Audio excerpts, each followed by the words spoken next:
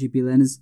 In this video, I'm going to show you how you can start a meeting using Zoom. So I use this quite often with recording my podcasts, or if I'm starting a meeting as part of our primary care network and stuff. And I'm basically just going to show you how you can log on quickly and easily, and a couple of quick tips as well. Let's take enhance your primary care and learning.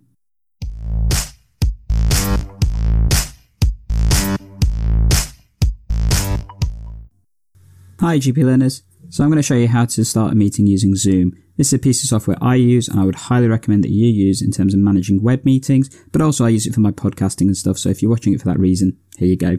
In terms of using it, it's dead easy to do.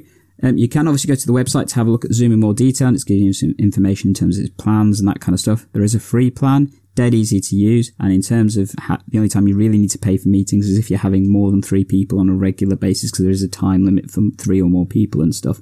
I do have the paid for plan, highly recommend it. Link down below if you want to use that to get it and stuff.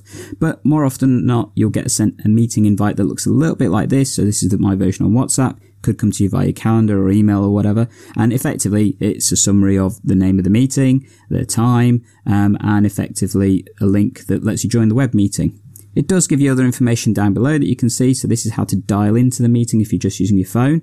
And Zoom allows you to do that. So if you don't have decent bandwidth, or if you don't have a smartphone or a computer to log into, you can dial in that method. But we're going to show you how to use the web conferencing system. When you click on the link, first thing it'll do is ask you to download some software that allows you to use the meeting effectively. If it's the first time you're doing, you will have to download it. And I can even do this from an NHS computer. So it works really effectively. In our PCM meetings, everyone's been able to do this. However, I do have the software downloaded, so it's just going to ask me to open the Zoom meetings. If for some reason you can't, you can run it through the browser by clicking on the link there. But let's start the meeting. And when it does that, it'll open up a separate browser that basically lets you coordinate the meeting, as you can see here. First thing I'll ask you to do is to join with a computer audio. Now, I always recommend testing just to make sure you've got it right. So that's clicking on the link below. When you do this, it'll ask you to check your input and your output, so what you're speaking with and what you can hear. We're going to do that. It may go a little bit choppy, but let's check it out. So test the speaker. So hopefully you guys have heard that. That's because it's on my speaker. I'm going to change that to my headphones. Now I can hear that through my headphones. There we go. And I'm going to speak.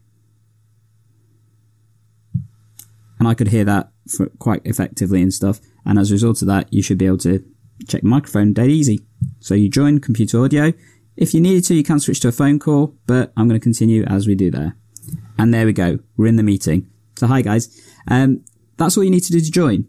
However, if you want some extra tips, keep watching. In terms of what I recommend people to do, is have a little look at the bottom of the corner of the screen. So you've got 2 little icons here. So you've got one that's a microphone, and as you can see, it's jumping up and down in green. And you've got another one, which is a camera, and that controls the input.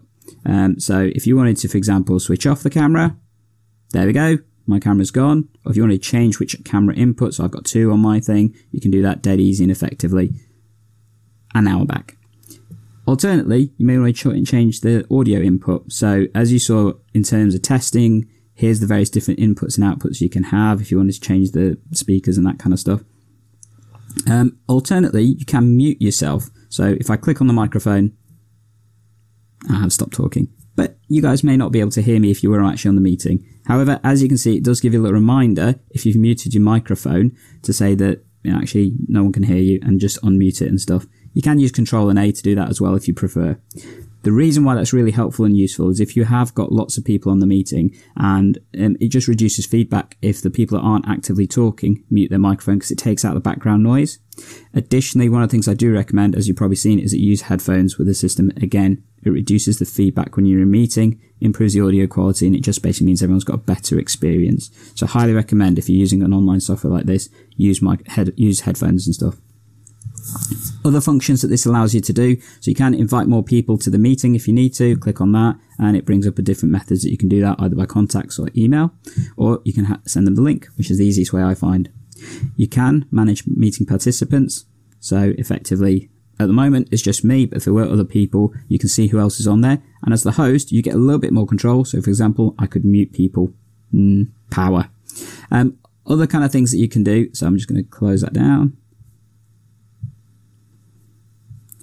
Additionally, and one of the really useful things about Zoom is that you can share your screen. So if I click on the screen share, it gives you various different options that you may want to do. So I can share my whole screen, I can share a whiteboard, allows you to type and do things on the screen and stuff, or a separate iPad if that's connected via Bluetooth and things, or individual tabs of your browser. So for example, if I was to click on the tab browser there, I'm now sharing my browser with the people in the meeting and stuff. For you guys, it's going to look exactly the same. And then if you want to stop share, you just click at the top of the screen and there we go. And anybody in the meeting can do this. So that's really effective if you've got lots of people around and you just want to share what you're doing. Additionally, you can chat to people. So if I click on that, it opens up a chat on the bottom right hand corner of the screen. And as a result of that, I can then send messages to either everybody in the room, or if there was more than one, you can select individual people. And that's really useful. For example, if you're trying to coordinate things during a meeting, but you don't want to actually interrupt the meeting itself, find it really useful and effective. And that chat is downloaded separately when you click record, which is the final thing and really useful thing with Zoom. So you can record the meeting. When you click on that, it gives you the option to record on the cloud system, so their servers, or on the actual computer that you're using. Benefit of doing it on the cloud is it's completely stored and backed up and stuff. However, there is a limit depending on which plan you've got. Or, as I said, you can record on the computer you're using. Main issue with that is making sure you've got enough storage. So, for example, an hour-long meeting is typically about a gig of data and stuff that you will need on average.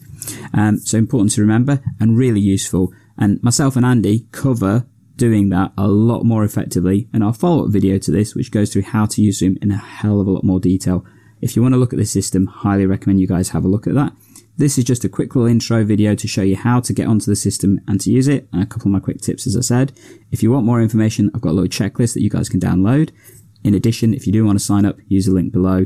You won't regret it. I've been using Zoom for the past few months now. It's streamlined our PCN working, and as well as my podcasting working, so much so that I couldn't do without it at this point. So I highly recommend it. Free account's pretty decent. Paid account, even better, particularly online storage and the ability to have multiple people in meetings for much longer. As always, guys, if you've got any questions, more than happy to try and answer them as best as I can. Available on all the social media platforms, so Twitter, @DrGandalf52, on Facebook, Instagram, YouTube, everywhere basically, LinkedIn, don't forget there. And as always appreciate a review. If you guys would be happy to leave me one, I would love that. Really enjoy your comments and stuff and seeing those. Any more, I'm always happy to help, and as always, I'm here to try and save you and your patients time by tech enhancing your primary care and learning. Catch you in the next episode.